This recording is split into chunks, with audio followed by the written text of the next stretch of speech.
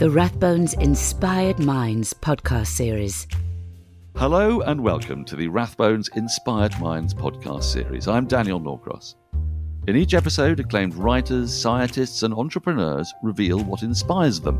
And today, I'm delighted to say that I'm joined by the Professor of Global History at Oxford University, a man who works on the history and politics of the Mediterranean, Russia, the Middle East, Persia, Iran, Central Asia, China and beyond. His groundbreaking Silk Roads has sold more than 2 million copies worldwide and was named one of the books of the decade by the Sunday Times. In his latest best-selling book, The Earth Transformed, An Untold History, he looks at environmental history, climate, and the ways it has shaped the human and natural past. The BBC has called him no less a thing than a rock star don. I'm delighted to say I'm joined today by Peter Frankopan. Welcome aboard. Hi, Dan. Lovely to see you. And you. Now, I'm afraid I do this with every guest that we have on the Inspired Minds podcast, and I ask you, inspiration. What does inspiration mean to you? Yeah, it's a great question, isn't it? I think one can find inspiration in just about anything and anywhere. So I don't think I have a kind of very strong set of definitions. I can be inspired in the back of a taxi. I mean, the first thing I do when I go to a different country is I ask the taxi driver or bus driver to turn on local radio and to hear what people are listening to. And I find that as inspiring as ordering off the menu and the first place I go to eat. So it all depends on how open-minded you are. So I suppose inspiration means being open to new impulses. And that's a difficult one because, once you get to my age, I know what I like. And I don't want to try everything once. But I think being open-minded, is probably what it means. And then allowing yourself to get carried away and get carried down the line.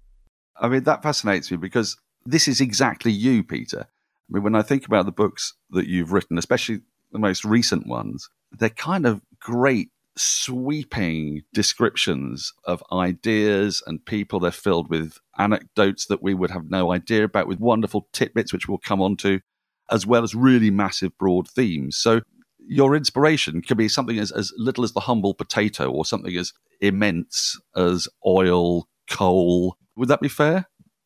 Yeah, that's partly because of my job, right? I mean, I'm an academic, so I'm supposed to be thinking and saying something new and original. There's no point in me regurgitating what everybody else says. But, that sense of discovery is what makes me very excited. And, everybody who does that knows what I'm talking about. You, Dan, with your work, particularly with cricket, it's you're living in the moment. You're trying to describe what you see and you're trying to put it into context. And I think that's a real privilege, particularly if people say that you do it well. But, for example, I've been working on Earth Transformed, did a bit of work on mythological animals. Why do people come up with ideas that there are beasts which have animal heads and human bodies, or, dragons that can fly, which is, as far as we know, don't exist in the human time frame. And, a lot of research into these kinds of questions. Some ideas are in when you find the first kind of cave art about 40,000 years ago. Some new research came out last year from a cave in Sulawesi in what's now Indonesia. First depiction of a kind of semi-human, semi-beast creature.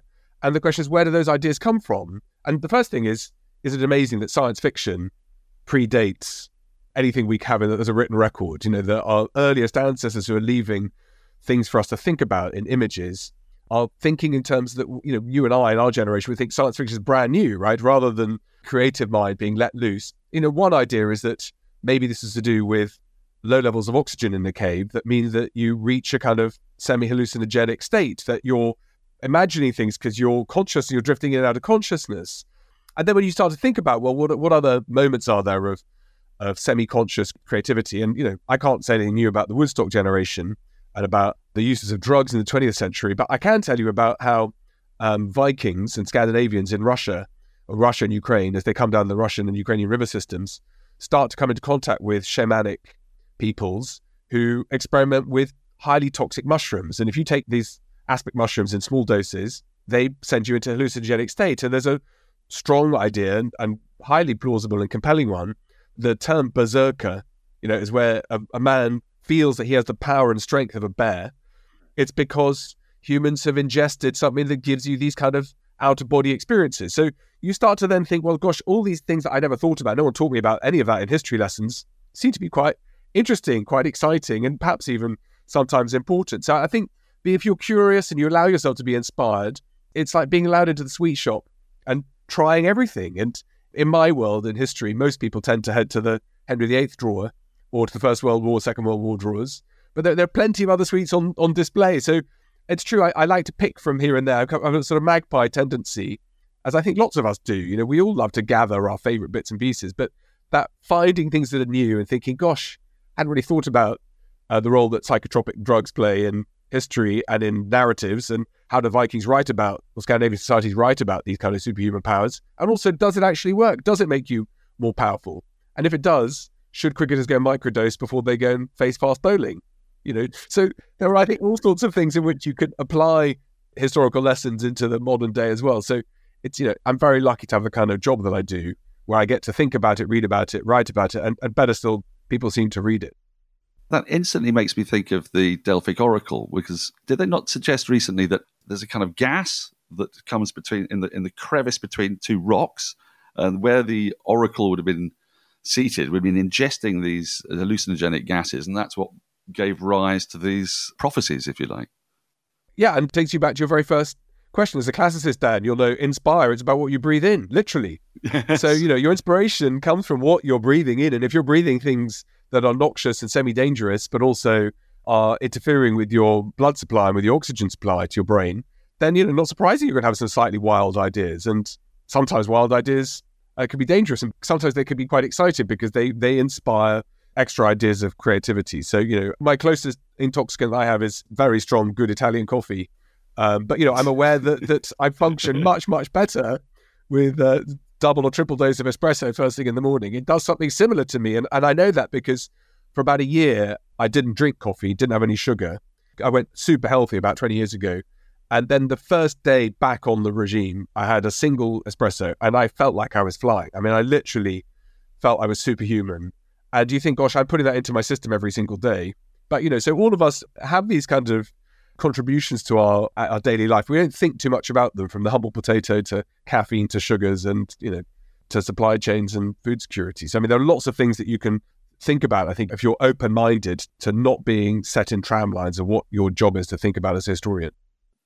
Now, what instantly I'm thinking of here is, you've described new awareness, I guess, of what the Vikings and Russians, as they then become, ingest into their bodies. We just discussed the Delphic Oracle. A lot of these things are around modern day technology to a degree, actually going to the Delphic Oracle site and gauging what that gas is. Nobody was doing that in the 18th, 19th century. So people just kind of assumed, didn't they, that the Greeks had other attitudes and they had all these gods and whatnot, and they were a little bit crazy. Technology is massively changing the way we look at history now, isn't it? And it's a really important part, it seems to me, of what you've done, especially with the latest book. I was really, again, I suppose it's my classical brain coming in, but I was really fascinated by the detail of ice and being able to tell within the ice when the Romans stopped smelting as much metals. I mean, this must open up whole new avenues of exploration, what technology can now tell us. You're absolutely right. I'll say something about technology, but I think the way in which we ask questions based on what we now know, it's not just about the sciences, which is it's a huge part, and I understand why it's worth talking about. But for example, things like PTSD with traumatized servicemen who've seen terrible things on the battlefield, and the experiences that British and other servicemen have had in Afghanistan, Iraq, and so on in the last 20 years. We've learned a huge amount about what happens to people who are in high stress situations and either suffer terrible injuries or have seen their friends do so or worse. And so when you start to read research around about that and about how do people reconnect with society, how do you readjust to regular life, you might think, how do you then apply that to thinking about the Spartans who fought, or the Peloponnesian Wars, or what happens about the Crusades? And some of the work that I do is based on the Middle Ages, and we've got lots of reports of people who come back to Europe from having fought in the Holy Wars. The first man who's over the walls into Jerusalem in 1099 when the First Crusade captures the Holy City, comes back to Europe. About 10 years later is tried for having stabbed. He loses his arm as he goes into Jerusalem. It's hacked off because if you're the first one in, you're the most at risk. But he's accused a few years later of having stabbed another man through the testicles with a sharp object, because he was, I presume, being mocked for having one arm. But to do that with a single arm tells you, well, it's not just is it an amusing story? Is it intended to make him look bad or to show up his heroism? Is it to say, well, what do these men feel like when they come back home? Highly male environments, highly violent, huge amounts of stress, and then readjusting. And you can learn lots of things from new research has gone into different walks of life. But you're right, the sciences are completely transforming history. So, I mean, you and I, our generation, and the current generation going through A-levels tend to pick in the UK either humanities or a science track at A-levels. That shapes your choices age 16, which, my point of view is completely crazy, but, there we go. That's above my pay grade. But it means that you start to read literature or you start to work in labs and you never cross the two together. And in the world of history now, it's true, every now and again you get an Indiana Jones moment where someone finds a manuscript or you excavate a site that you weren't expecting to find amazing things. We've got lots of new technologies to do with that. I do a project with CIA satellite images over Central Asia and the Soviet Union and post-Soviet Union, where we can see thermal images of where buildings were. So we know where to excavate much, much quicker, cheaper, et cetera, et cetera. But things like genetics, being able to tell how people are migrating. We have, for example, in Scandinavia, about 20% of the population of northern India have the same haplotype as people in Scandinavia. So it tells us about matrilineal DNA. We can see how people are moving. It doesn't solve all the problems. And in fact, in some cases, creates problems when you can ask about ethnic identities and who is connected to who. But, we can decode the genome behind the Black Death, the Yersinia pestis pathogen. So you can see that on the eve of when the Black Death caught fire and killed probably half the population of Europe. Some of my colleagues set that number a bit lower. But anyway, we can see that the Yersinia pestis pathogen splits into 4 different branches. Then the question is, why did that happen? How did it happen? And why was one more virulent than 3 of the others?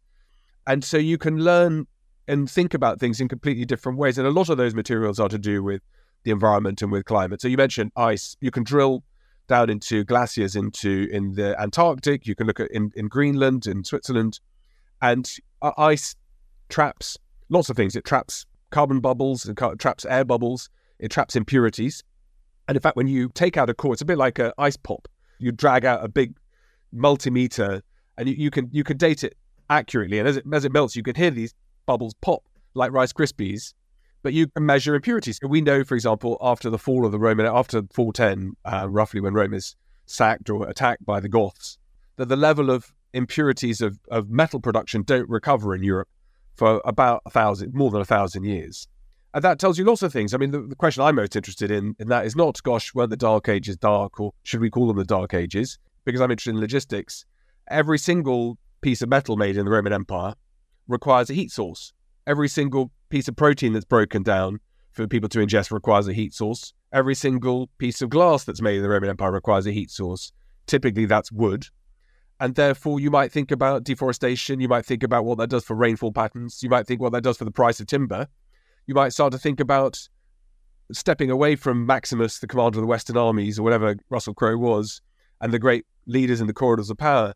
You might think about how do supply chains work in the Mediterranean, and how do those change over time, and what are the ecologies of the Roman Empire like? And, as I write about in my new book, one of the things that the Romans did was that they were very, very lucky. They weren't just good administrators and good soldiers and so on, but they had highly stable, predictable agricultural yields, because for roughly between the conquest of Egypt in 30 BC until about the 230s, about the 250-year key period, 300-year period, key Roman expansion, there's climatological stability. And that means, like everybody household budget, you know roughly what you're coming in every year, and you know roughly what your expenditure is. And where Rome goes into crisis, and we come up, this is your heartlands, Dan, of the reforms of Diocletian and leading up to the conversion of Constantine. Rome basically has an internal collapse. It has a cost of living crisis, it has fiscal deficits.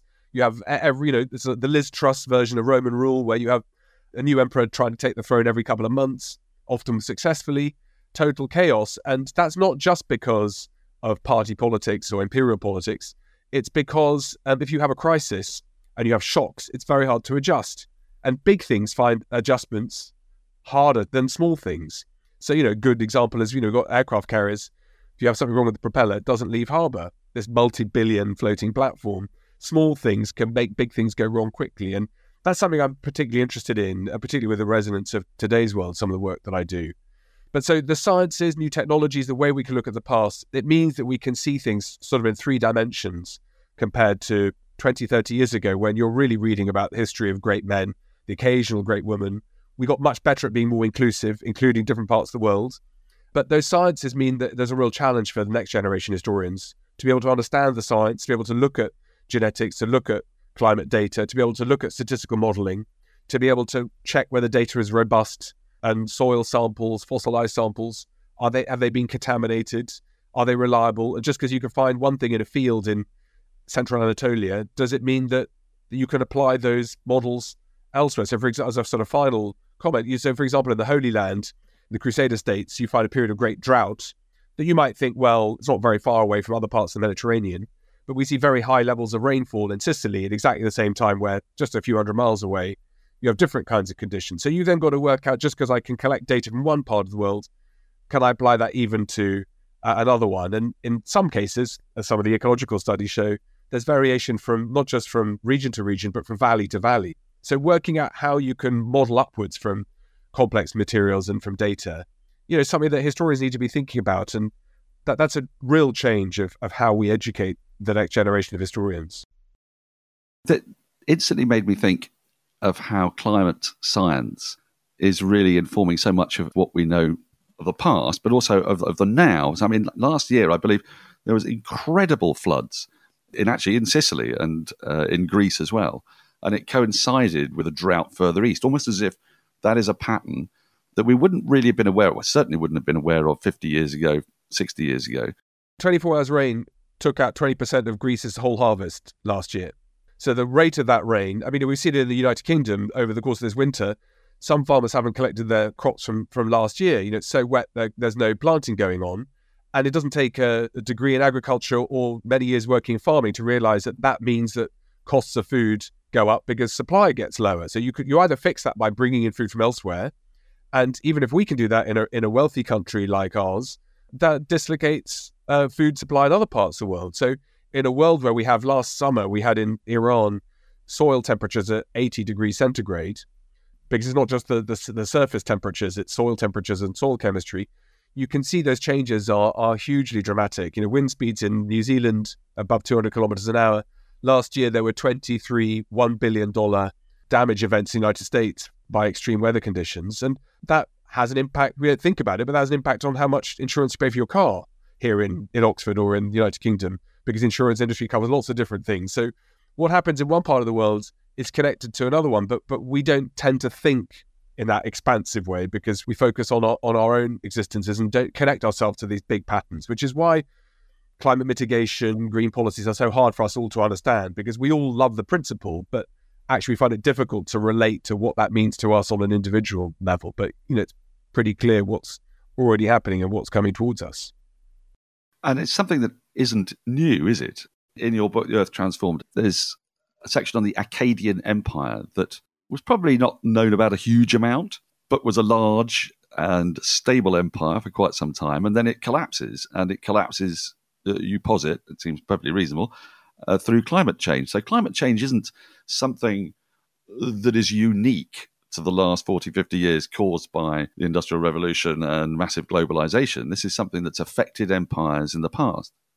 Sure. Global weather systems are extremely complicated. They're connected to a whole set of different climate signals. The most important of one is the El Niño, La Niña signal, which has a whole set of implications that are global. But there are lots of other systems that sit below that too. There are the eccentricity of the Earth's orbit plays a role, the behavior of the sun and solar activity, volcanic eruptions. There are all sorts of reasons why there are changes.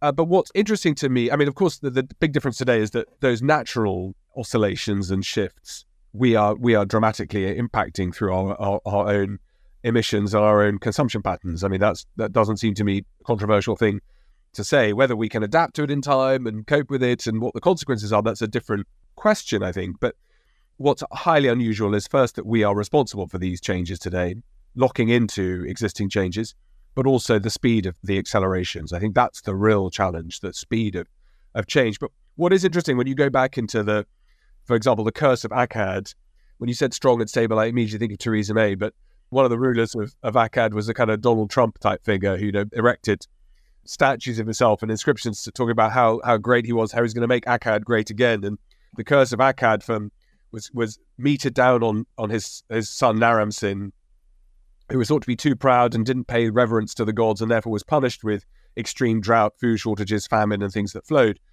In fact, it wasn't quite as bad as that because Naram-Sin manages to rebuild Akkad okay. But why those things are written down is to warn that climate anomalies and shocks can be very dangerous. And so, for example, Joseph in the Technicolor Dreamcoat, or the story of Joseph warning Pharaoh that in the 7 years of plenty, you need to make sure you put aside for the 7 years of fallow that follow. No one else did that. Pharaoh thought he was crazy. Everyone around Pharaoh thought he was crazy. And the story was, well, you can survive with 1 year that's bad, but if you have multi-year failure, then there are real problems. And those stories were written down in the Bible or in the Torah, etc., not just to say, well, look, here's some great material for an Andrew Lloyd Webber musical one day. They're written down to say you need to be prepared that good times can suddenly turn overnight into bad times. And, you and I are old enough, Dan, to know that that's happened multiple times in our lives. The financial crisis when I came out of university in the early 90s, then the 98, the blow up, the financial setback built the Russia that we have today because Russia was overexposed, all the industries in the wrong place at the wrong time, and as a result of 98, put all the Russian manufacturing industry into the hands of 20 plus oligarchs that created the Russia that we have since. The global financial crisis of 2008, the implications of all of that in terms of austerity, in terms of inequalities, not just in the United Kingdom, but globally, have been huge. And then COVID likewise. So we've been through it multiple times. And what 4 massive chronic global crises in our life, economic crises. So, that should tell you that these things, they come around for different reasons, over-exuberance, badly regulated banks, a bat in Wuhan, and pathogens. But these things, they happen, and you need to make sure that you're prepared. So the question is, there's some of the discussions I'm involved in here in the UK is, what do those shocks look like, and what level of preparation do you need? Which ones are the things that are shadows that never come towards you? But those fears and anxieties around what does the natural world, how does it change, means that we should be paying a lot more attention to that than we have been doing. You've described a whole bunch of shocks there that have happened in our, I've got to say, still relatively short lifetime. And that seems to me to be part of the problem. There are so many more moving parts. The population of the world is so much larger. There's so much more interconnectedness, and there's so much more information. Does that make it psychologically incredibly difficult for human beings to deal with these problems? Because they happen in this horrible cascading way, there's almost a sort of crisis fatigue in a way. I can't think, obviously every period of history, nobody lives their entire life, if they live 70, 80 years, without existing during a period of a war or a famine or a plague of some kind. But you're describing these coming so rapidly one after the other that it almost begs the question, is it too much for us to handle all in one go? Well, the shocks of the last, 30, 40 years, there have been lots of, I guess, positive shocks. The fall of the Berlin Wall, China's growth, its economy's gone up 15, maybe 16 times in the last 20 years. That's been great. I mean, it made China into a competitor, a challenge, an opportunity, etc. Obviously, there's a whole different question around that, but it's also meant that all of our laptops and mobile phones have been cheaper than they would have been if they made anywhere else. And that, I suppose, you could think of as a democratizing process for us in the West. And ironically, it's had probably the opposite effect in China, where the places these are manufactured. So is it too big a problem to understand? My view is probably we shouldn't be educating kids in the way that they were taught in the 19th century, which is how we do things, where you teach children how to multiply fractions and speak really bad French with 10 years worth of investment. Probably as a child, you should learn how to be able to wire a plug, grow carrots, skin a rabbit, or be able to, use a pencil and paper to book hotel rooms rather than rely on computer systems. And I think if you don't adapt your education system to complexity, in the United Kingdom, because I've been involved in some of this, currently we have less than 1,000 students combined studying Arabic, Chinese, Russian, Farsi, Thai, Khmer, Korean, Japanese. Most of these languages shut down at universities. So, when you find yourself in a world where you've got a shifting Middle East, you've got Russia, all the intelligence assessments released last week by the Estonian government that, an inbound attack on NATO countries on Estonia within the next decade is highly likely. China, that is, like I said, opportunity and challenge, whichever, or maybe both. The expertise, it's absolutely wafer thin. And I can promise you, because I work in these parts of the world, everybody, if you turn up on a street corner in Shanghai, or, I can't go to Moscow anymore, or the Gulf, and you say, tell me something about Britain, every single person will talk about football. Quite a lot will be able to talk about cricket. And they'll know about film stars, pop stars, and whatever. But, I did something yesterday in one of the departments in Whitehall, and I had the brightest and the best. And I said, can anybody name for me a Chinese film star or an Arabic pop star or a contemporary novelist working in Russia, in Russian, in any of these countries, Vietnam, on the move? And if you can't, then are we out of position? And then push that through into West Africa, North Africa, South America, which doesn't hit in the news ever. Then, our engagement with the rest of the world is pretty limited. So I think that starts with what do you teach young people when they're 6, 7, 8? That goes through to thinking what kind of skills should they have. And, one of the questions we're asking universities is what use should we make of technology? Should we allow students to use big language models and GPUs and things like ChatGPT? Or do we try and pretend that these aren't happening, tell students they've got to do it the hard way because that's how we did it? That failure to adapt means that you don't understand what those challenges and opportunities are.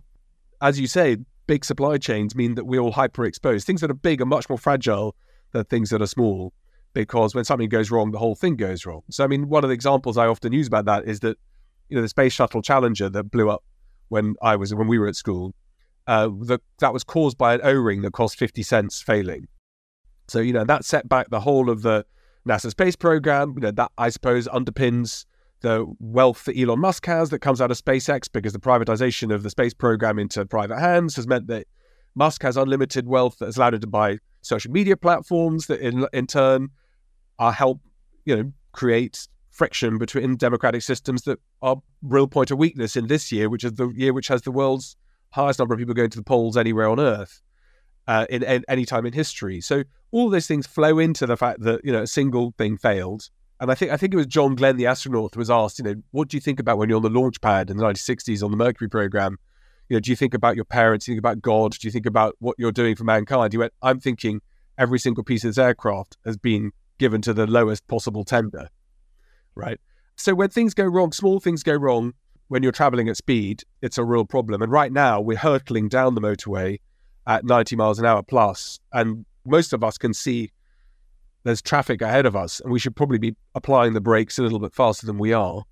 But it doesn't seem to me that enough people are sort of adjusting for what comes towards us. A decade, as Kevin Rudd calls it, the former Prime Minister of Australia, decade of living dangerously, and possibly worse than that. But I'm a historian, so what do I'm a catastrophist, because we study plagues, disasters, pandemics, wars, and so on. But as it so happens, when I was in Downing Street in December 2019, was asked about the next 10 years. I said, it's all pandemics, it's all PPE, syringes, stocks, who closes airspace, who closes schools. And, lo and behold, 2 weeks later, Wuhan told Beijing there was a problem. So, if you are thinking about what might go wrong, like Benjamin Franklin says, if you fail to prepare, you prepare to fail. So in that hyper-connected world that you talk about, Dan, absolutely right, then those failure points are extremely numerous, and understanding where they are and how to mitigate is quite important. I want to go back to something the thing that really shocked me. You said there are 1,000 students in Britain effectively studying Eastern languages and understanding what we'd understand to be Eastern countries' cultures. It strikes me that this would be a very different proportion 250, 300 years ago. While Britain was developing an empire, was a seafaring nation, I imagine that the percentage of the population that would have had direct contact with other parts of the world would have been so much more than it is now. Is this a peculiarly Western failure? Because one of the themes of the Silk Roads is that there's a whole bunch of people who for centuries had been trading and getting on and exchanging cultures, having fluid religions. I'm sort of fascinated by the Sogdians, who appear to be a very unbellicose group of people who are trading like crazy. And 1 minute they appear to be, having one form of religious rite and then another. There's a great deal of flexibility there. There's a great deal of mutual understanding that's happening in a large part of the world that, for the sake of argument, let's call Central Asia and out further to the west, and then sort of branching downwards towards the Mediterranean. The picture you're painting of a West now is that while the theatre of influence is shifting to China, and it's very clear that it is, and to the further east, the West is completely unprepared because it doesn't have any of those interconnected arteries that help them even appreciate what's going on. Well, look, so it's a good point. I think 150 years ago, we were much more engaged with other parts of the world. I mean, the people studying those languages at the time. I remember, when our kids all complained about doing French homework or Latin homework, they were lucky to go to school where they learnt Latin. I'd tell them at Haileybury, Wednesday evening homework was translating Persian into Sanskrit, so stop complaining. That's a little bit harder than getting the accusative case of Puella right. But they'd all have been men, and they'd have all have been wealthy men. And today we're more inclusive, we're more diverse, and so on. So there are some wins in there. At the beginning of your question, I would have pushed back a bit more and said, we are a global city here in London. We're pretty good at being the Sogdians of the modern world, of welcoming everybody. I mean, there's a bit of hard grain in some of that now with some of the discussions around migrations and so on. But, we're hugely welcoming. We're hugely non-judgmental. We're very good at encouraging lots of forms of assimilation. I know often politicians tell us that we're not, but, we are great at that. Look at the diversities of all of our sports teams, for example. So, there are lots of things to be proud about how we engage with other parts of the world. And, we are still a global power. We have a seat on the Security Council. We've got nuclear capabilities, and we are an important global economy, and so we do, there are lots of things we do really well. Universities like mine consistently ranked, if not the top, one of the top universities in the world with incredible research going on. So there are lots of things in the positive column, but yeah, you're right, we're disengaged with other parts of the world, and it's not just China on the rise. In fact, China's got its own structural issues right now, but the rate of growth of change in India. For example, in the last 6 years, Indian uses of data have gone up by 100 times, right? So people are much more connected from quite a low starting point. But the investments in railways, investments in roads, investments in flushing toilets, the transformations of India are huge. And, again, the worlds that you work in sport, Dan, the best football team in the world at the moment, pains me to say it as a Chelsea fan, is Manchester City, which is owned by Abu Dhabi, essentially ruling family.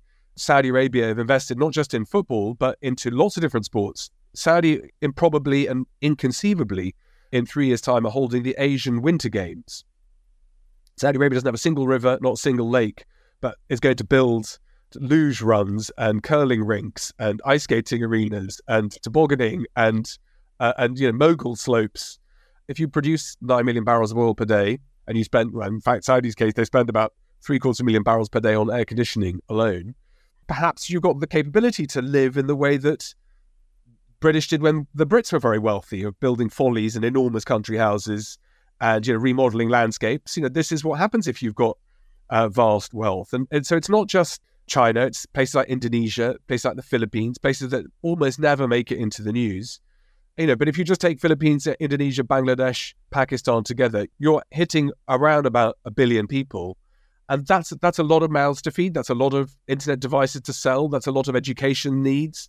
That's a lot of young people, these very young countries, young populations, looking for role models, inspiration, and people who will help them understand the world around them. And I suppose I'd be very lucky that because of my books, I get to travel and to talk to people in these parts of the world. But their vision of what the future holds is a hugely positive one. That tomorrow is going to be better than today. And you're very hard pushed to find people in Europe or the US who think the same way. And maybe that's based on fundamentals. Maybe we are in a really, really difficult spot.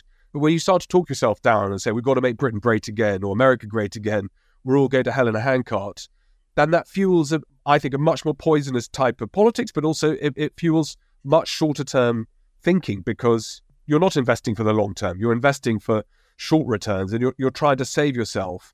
And I think that can influence all sorts of different things in quite negative ways. So are we adapting to that world?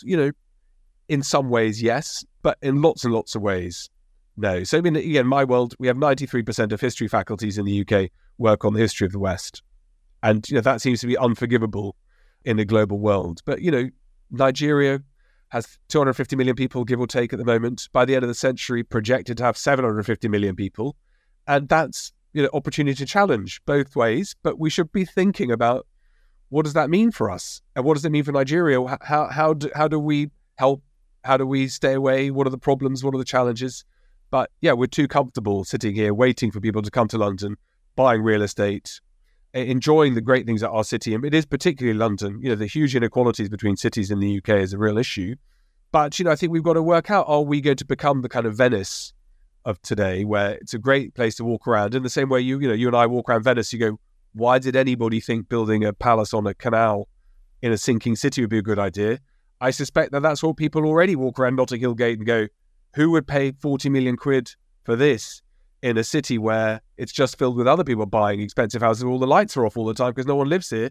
It's just somewhere you'd like to spend a few weeks because you can afford to have a massive house in central London. So those kinds of processes of global change, I think we haven't woken up to. And again, always back to the same thing about how do we educate, how do we think in a different world? And because you're a classicist, Dan, you know that the Greeks knew that their opportunities and challenges didn't come from the south of France or from Tuscany or from Spain. All the Greek world is looking east. It's all about the Persians. It's all about opportunities.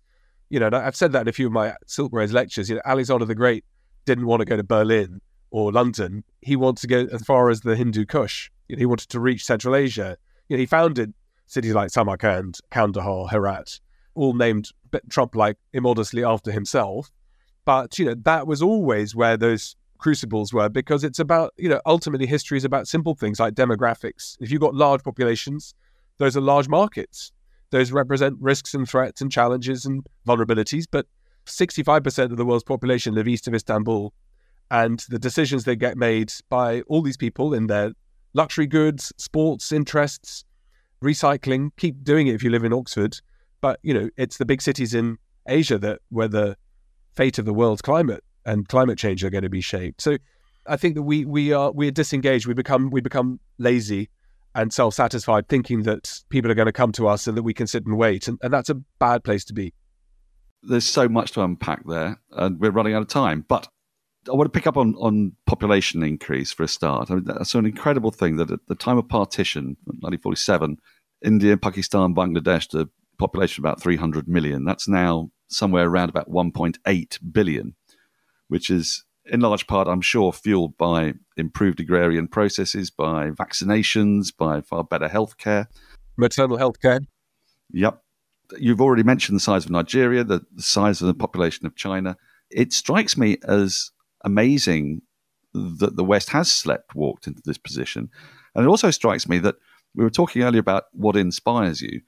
And I've heard you described as, well, not a Cassandra, but, reading The Earth Transformed, it's a tough read because it's, it doesn't paint a pretty picture. I hear something very different coming from you, Peter. I don't know who you've been talking to. I mean, it's true. My final line is a little bit negative. I say, if you're a historian, you wouldn't bet that we're going to end up in peace and happiness. History is all about warfare, breakdown, instability, fracture, and crisis. So, that's what history teaches you. People fight. They do kill each other. They do persecute, and so on. So, but yeah, go on. But yeah, the Cassandra. Yeah, I'm slightly sensitive about that.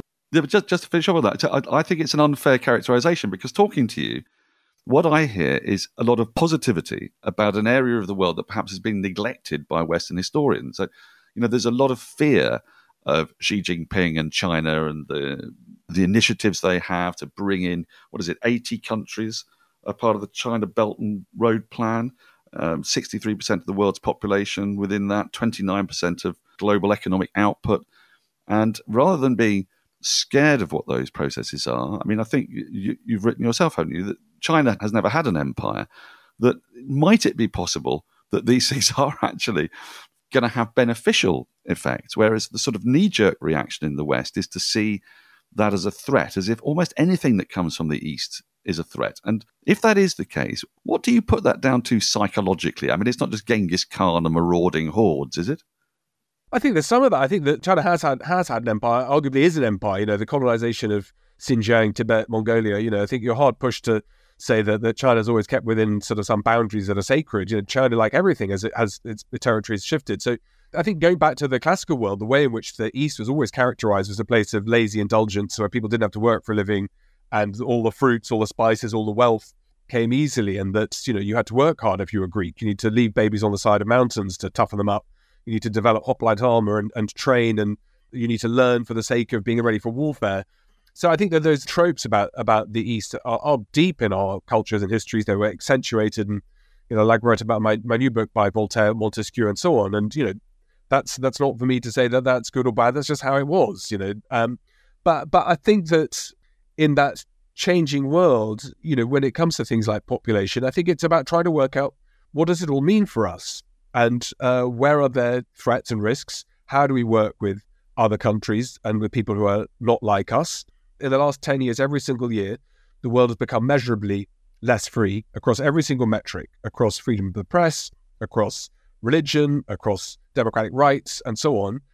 As a child of the Cold War, both you and I, the values of democracy, of freedoms, and so on, we all protect very closely. But the examples that we've set in the West with Trump, with the merry-go-round in government here in the UK, with the problems we've had all over the world in democratic systems, you can see why other people look at us and go, why would on earth want to behave like you lot?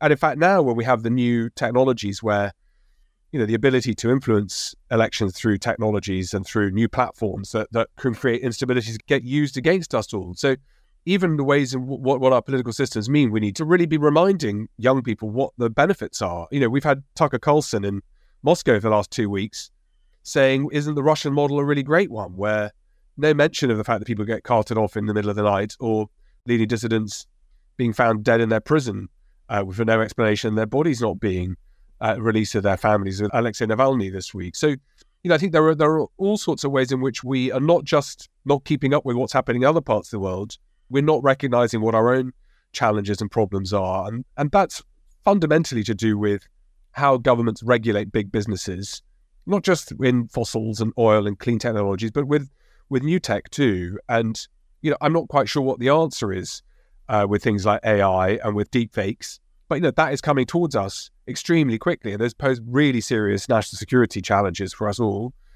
because the way we now believe that what freedom of speech means that anybody should be allowed to say anything at any time about anything in any way they want, rather than what we were brought up on, which is free speech means you should be decent to people and treat people with equality and treat people with respect.